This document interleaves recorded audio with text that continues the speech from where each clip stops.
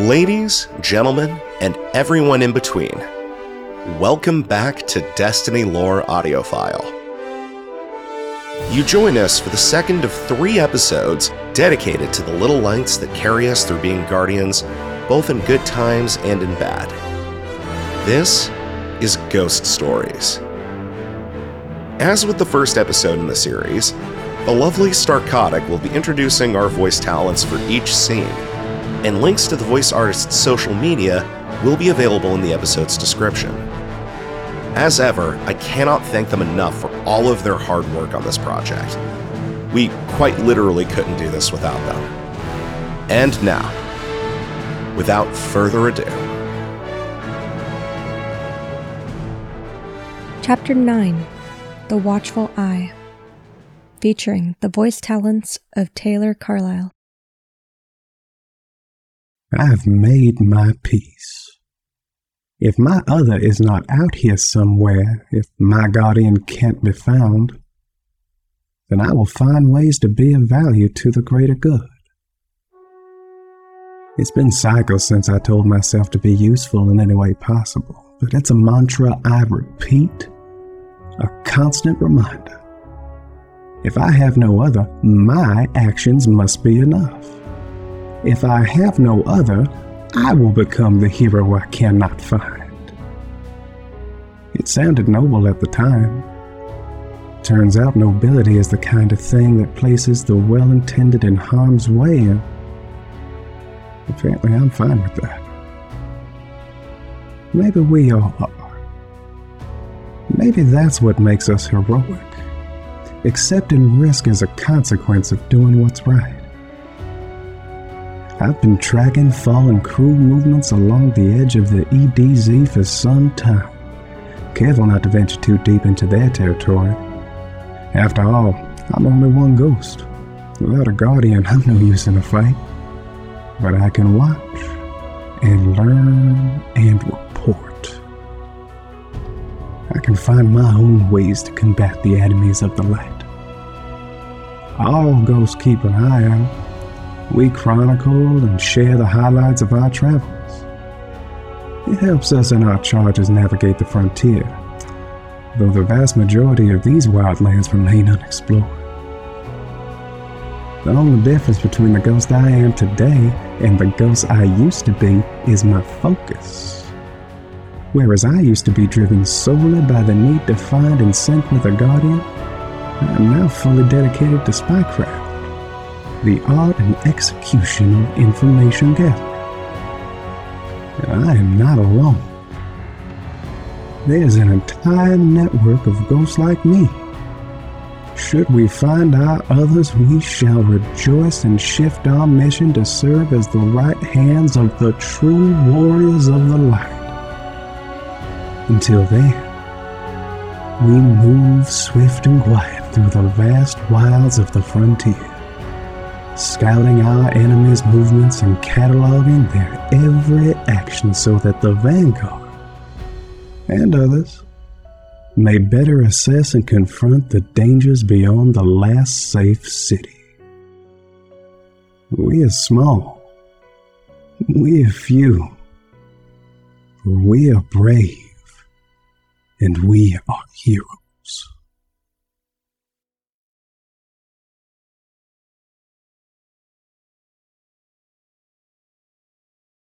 Chapter 10, Into the Fray, featuring the voice talents of Robert Herrera.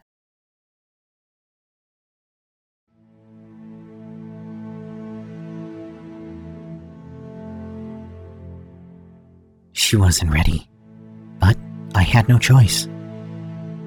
The Cabal mining rig was set to scorch the earth and then churn the soil to get at whatever they were after underneath. The problem was, my guardian, the one I'd spent a very long time looking for, was lying dormant in their path. A lifeless husk in need of a wake-up call before her remains were atomized, and I was left, for eternity, without my chosen. That I'd found her seconds before the Red Legion survey team arrived was unfortunate, but I had to do what I had to do. Some risks, after all, are worth taking. It was now or never, and besides, there's no timing like bad timing. I opened myself up to the traveler's gift and enveloped her in light, just as the mining rig settled. My new guardian gasped and sat up, crying out as if waking from a nightmare. Not good. The Cabal security team was on us quick. Their slug shots rang out. Before she could take a second breath, my guardian was dead. Again. I spun and hit her with another scan as the rig wormed its burners. The Cabal released their war beasts on us. My guardian was up as the ground heated and the war beasts charged. She was confused, as was to be expected. Run! Now! I tried to warn her, incite her to move, but she just looked around, dazed, confused. Then she saw the beasts. Instinct, as it turns out, is a compelling motivator. She was up in a flash, sprinting away from the rig's burners and away from the gnashing teeth that were quick on her heels. As soon as she cleared the rig, the Cabal opened fire, and here's where risk became reward. My guardian didn't flinch, didn't cower. Instead, she got angry and aggressive. This long-dead woman was back among the living for only a moment, and already she was at one with war. I wonder, perhaps, if that's what makes humanity the perfect weapon. If that's what makes it a force worthy of concern. That's not my place to say. Though what came next gave me pause and more than a hint of pride. My guardian charged the nearest Cabal, a creature of war she had never seen, a hulking brute in thick-plated armor. She ducked and dodged, left to right and back again to avoid slug fire. A warbeast lunged, clamping its jaw on my guardian's forearm. She yelled. The Cabal laughed.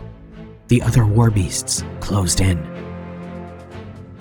Then, my guardian, this woman only just reborn in the light, grabbed the beast, clamping down on her arm by the hind legs, lifted and brought her entire weight down on the creature's spine, knee first. The sound, cracked bone and a sudden, sharp yelp, caused the other beasts to halt and the Cabal to quell their laughter. She resumed her charge. No hesitation. The beast's limp body was still locked on her arm. She pulled it free. I could hear the flesh tear, but she did not flinch. Instead, she closed the distance, rushing the Cabal, the beast held tight in her good arm's grip. The Cabal raised his weapon, but too late. The other beasts charged as my guardian pummeled the legionary with the corpse of his pet. It was brutal, swift. I issued a warning as the war beasts lunged. But it didn't matter. She already had the Cabal's slug thrower in hand. What followed? Oof. I am reluctant to recount in full. She was new then, awakened into a world of sudden, fierce violence. All I will say is that I am here, and my guardian is near, and somewhere deep within the EDZ, there is ground still darkened with the stain of Cabal blood.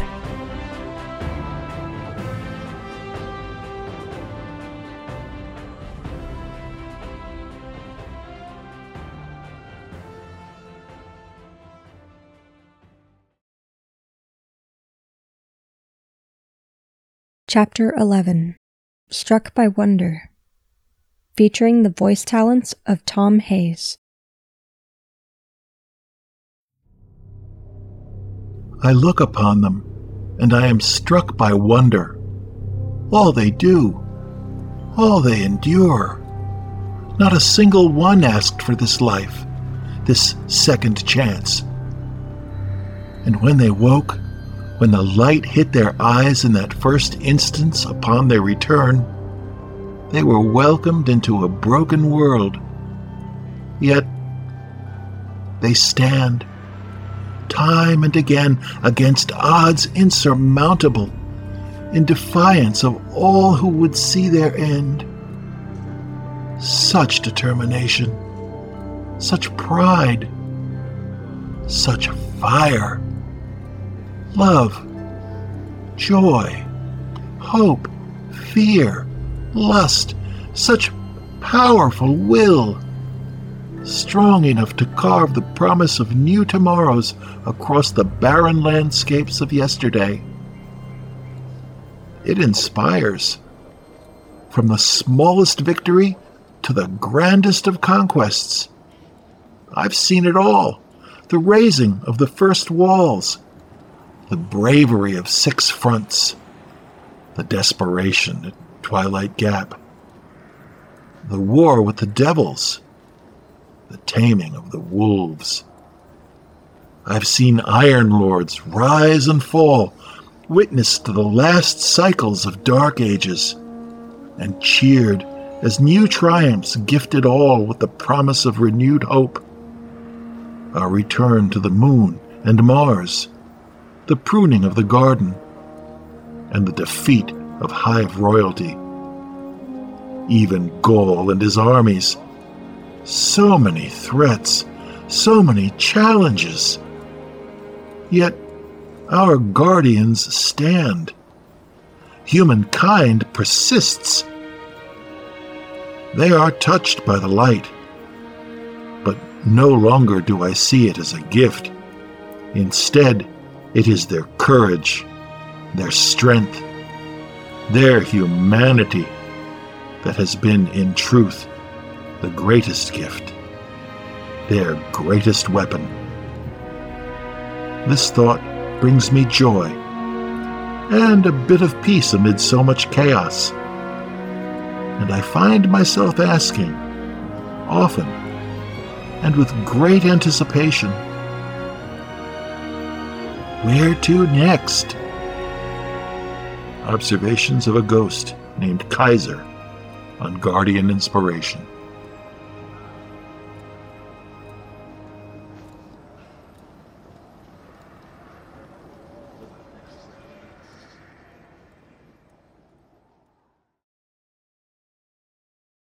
Chapter 12, Confession of Hope, Part 2, featuring the voice talents of Sam the Okami Johnson.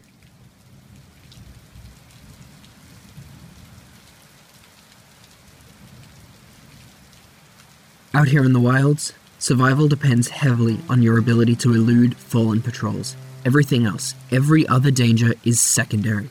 Exposure, starvation, hungry beasts, crazed bandits, all can be assessed and managed. But Fallen, these vicious pirates, they hunt and kill not only for their own survival, but for sport. They relish the slaughter. I was guiding our ragtag group through dense woods, but with a child to carry and many survivors wounded, we didn't move quickly enough.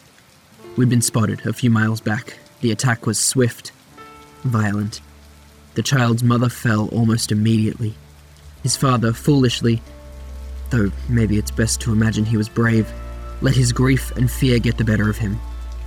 He ran to her aid, but there was none to give. Now he is gone as well. 2 parents dead, 1 orphaned child gifted in ways he can't yet understand. Others grabbed the infant and fled. He cried, confused, frightened. They muzzled his fear and made for the thick of the forest. I followed. The child was mine to protect, if I could. I had no choice but to stay with him. And yet, here I am. This hasty dictation is meant to give some insight, if needed, into my choice, into my moment of weakness that led to a child reborn. I'm recounting as I flee, so mind the clip's nature, this truncated plea for understanding and a brief history of what happened here. I will send this message on signal to any ghost who may hear. The Fallen are on me. I have run from the pack to lead them away. Should I survive, I will return to the child. Should I fall, he will be left to others to raise and will ever have only the 1 second life to give. I left him in the care of a terrified man and woman, but they are smart and caring. They have courage, but know when to run, when to survive. They will stay hidden until the Fallen are away, my light serving as a distraction to lure them as far from these humans as I can. I made my presence known to the pirates and darted from the last of the survivors. Made myself a target to buy them time. But that time is short. The Fallen are close now, and closing. I can hear the bark of their war cries. I can feel the spark of their blades. They've long since learned that to kill one like me is a future problem solved. I am not sorry for the choice I made. The child gave hope, though fleeting. What comes next for him is unknown. But there is promise in him should he find sanctuary. Should he find guidance. This is not a confession. This is my hope. This is my...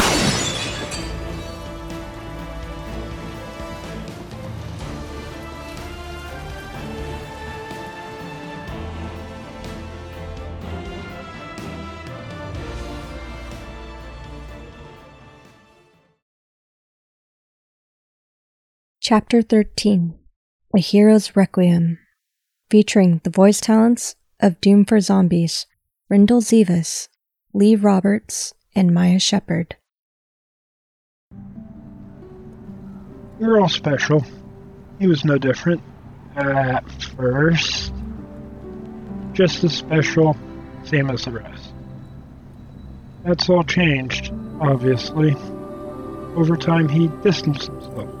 Stood out. It took some time for her to adjust to his personality. From what she shared, it took him some time as well.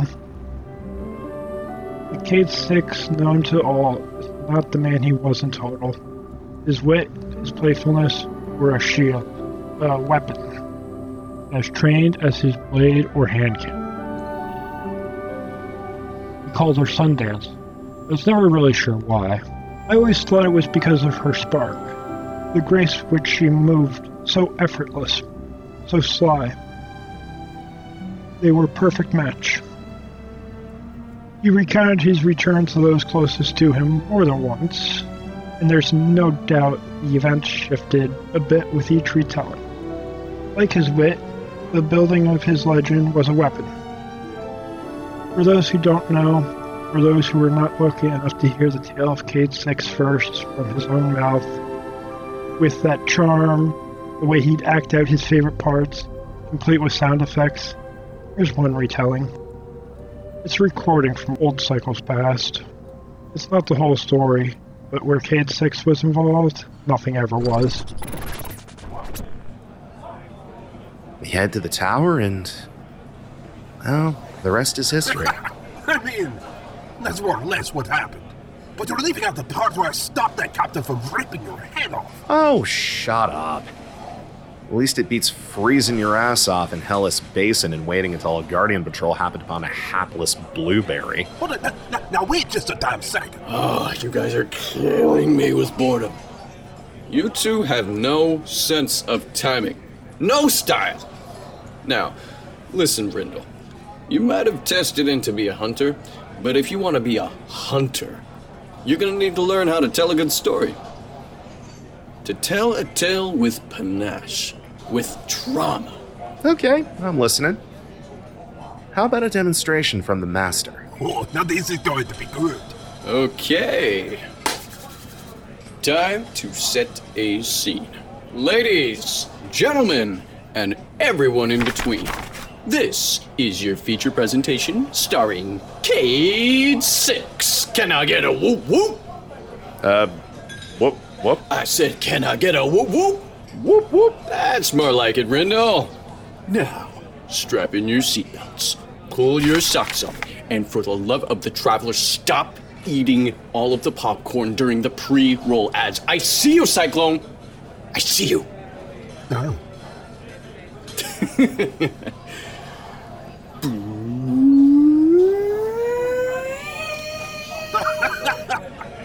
Fading.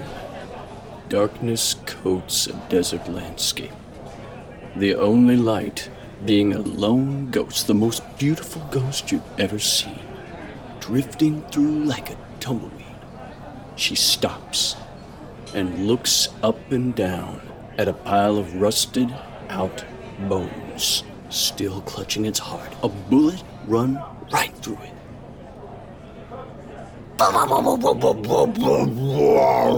Boom! I wake up. Groggy, confused, hungover. It's the same for us all, so that initial shock's nothing new. Sundance is in my face and I'm freaking out. My brain works, but I don't remember a thing except that I seem to be a functioning life form. I'm human, I'm a man, and then my mind starts reeling 1,000 miles a minute. Boom, boom, boom! Like I'm downloading the Idiot's Guide to Basic Human Existence. Cool, great, still can't remember anything, and I sure can't wrap my head around the talking, floating magic robot orb thing jabbering in my face. I'm freaked. So, I freaked. Smacked her to the ground. Hard. And I ran. I'm running, she's running, or, whatever she's doing since she doesn't have the legs. She's right behind me going, wrong way. She's screaming, ah! I'm screaming, ah! Whatever she's yelling, I just keep running. It's night. Did I mention that? I mean, yeah. It's nighttime and my eyes are still adjusting. So, I'm running, can't see, can't remember, scared to death, confused as all get out. And then, I fall. I'm straight up falling, just like that. I ran right off a cliff. Oh, no. It wasn't a short drop. I bounced so many times. Oh, jeez. Felt each and every one. Oh. Till I didn't. Till it all went black again. And then, boom! I'm back. She got me right up on my feet. Just like she always does. And that, my dudes, was the start of a beautiful friendship.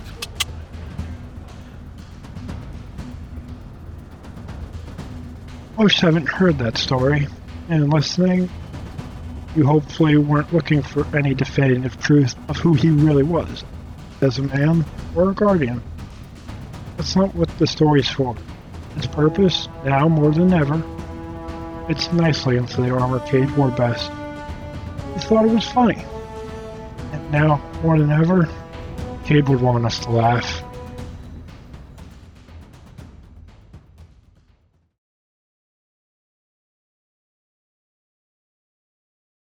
Chapter 14 From Fallen Ground, featuring the voice talents of Moonvald.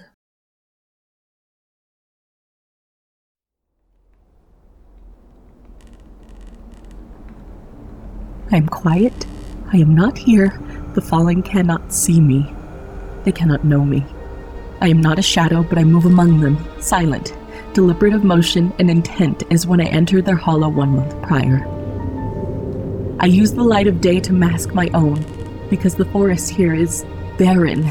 It's a dead place, to and fro, a constant buzz as the scavengers go about their business of stripping this world of its old glories. And I watch. I learn. I record and preserve. Their every movement is my obsession. I hang on their every word, even though I am not versed in their nightmare tongue. But others are, and they will decipher it. They will find the secrets hidden within. Secrets are like weapons, and I am an instrument of their unmaking. They are enemy. They are cruel, and I will learn and share, and they will be undone.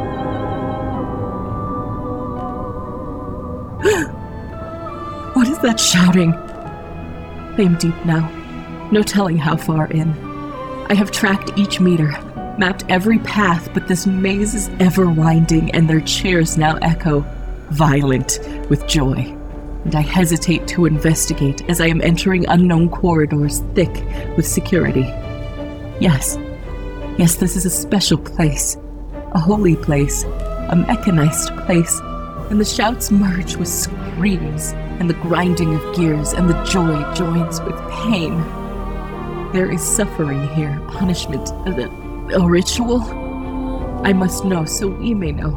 I move slow, careful, must not be seen, cannot be detected, meter by meter, anywhere where cover is provided.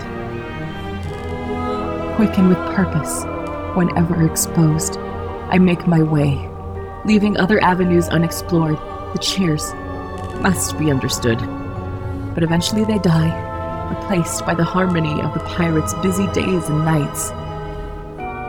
Oh my, how they never rest, or rather when they rest, others continue the work, preparing scavenger sorties, sifting through spoils, readying their fleet, their weapons, their warship. The manner in which they revere machines. I should feel safe here. I should be among their gods.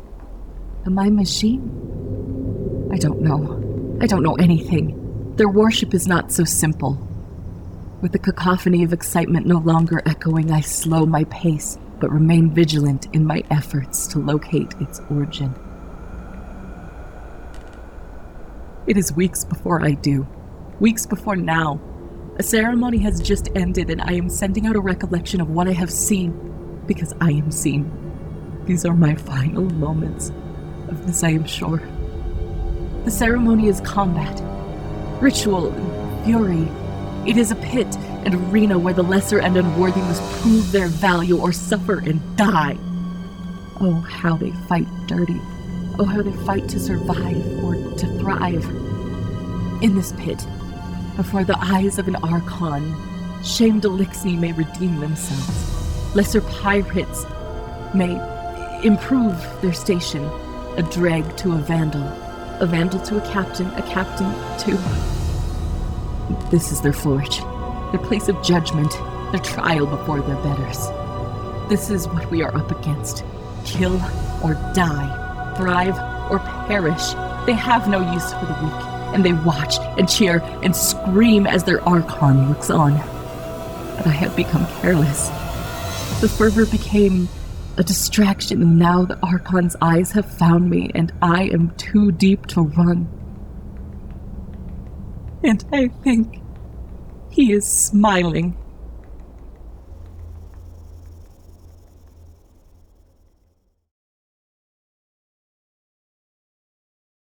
Chapter 15 Ghost Community Theater presents, featuring the voice talents of Kitty of Nine, Rindle Zivas, Maya Shepard, and Sammy Auburn.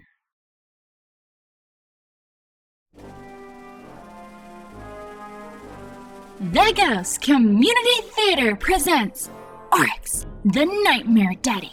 One brave ghost versus the death from outer space. A 4.5-act play written and directed by Dee, Ghost of Marcus Wren. Starring Marcus Wren as Hero's Ghost, Dee the Ghost as Guardian Hero, Enoch Best as Oryx, Pixie, Ghost of Ariane Gris as Air Halak, Sweeperbot as Air Hanuk, Ghost of Enoch Best as Ghostly Shade of Crota.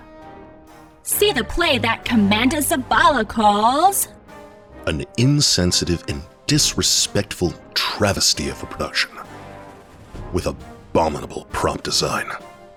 Truly an insult to the art of papier-mâché. The eponymous ghost himself calls it. Is this supposed to be me? Oh no. Ghost, the ghost of Tyra Khan, calls it a 4.5-act structure. But that makes no... Stories do have rules, you know. You can't... What constitutes having... You know what? I don't need to entertain this nonsense. Ophiuchus, the ghost of Ikora Ray, calls it Lord Shax calls it undeniably enthusiastic. I'll grant you that. But is the dialogue meant to come across as so sexually charged? Ghost, the ghost of Tyra Khan, calls it... I've been thinking about it, and I really do think it would be worthwhile for you to learn the basics of narrative composition. Sit down, we're doing this now.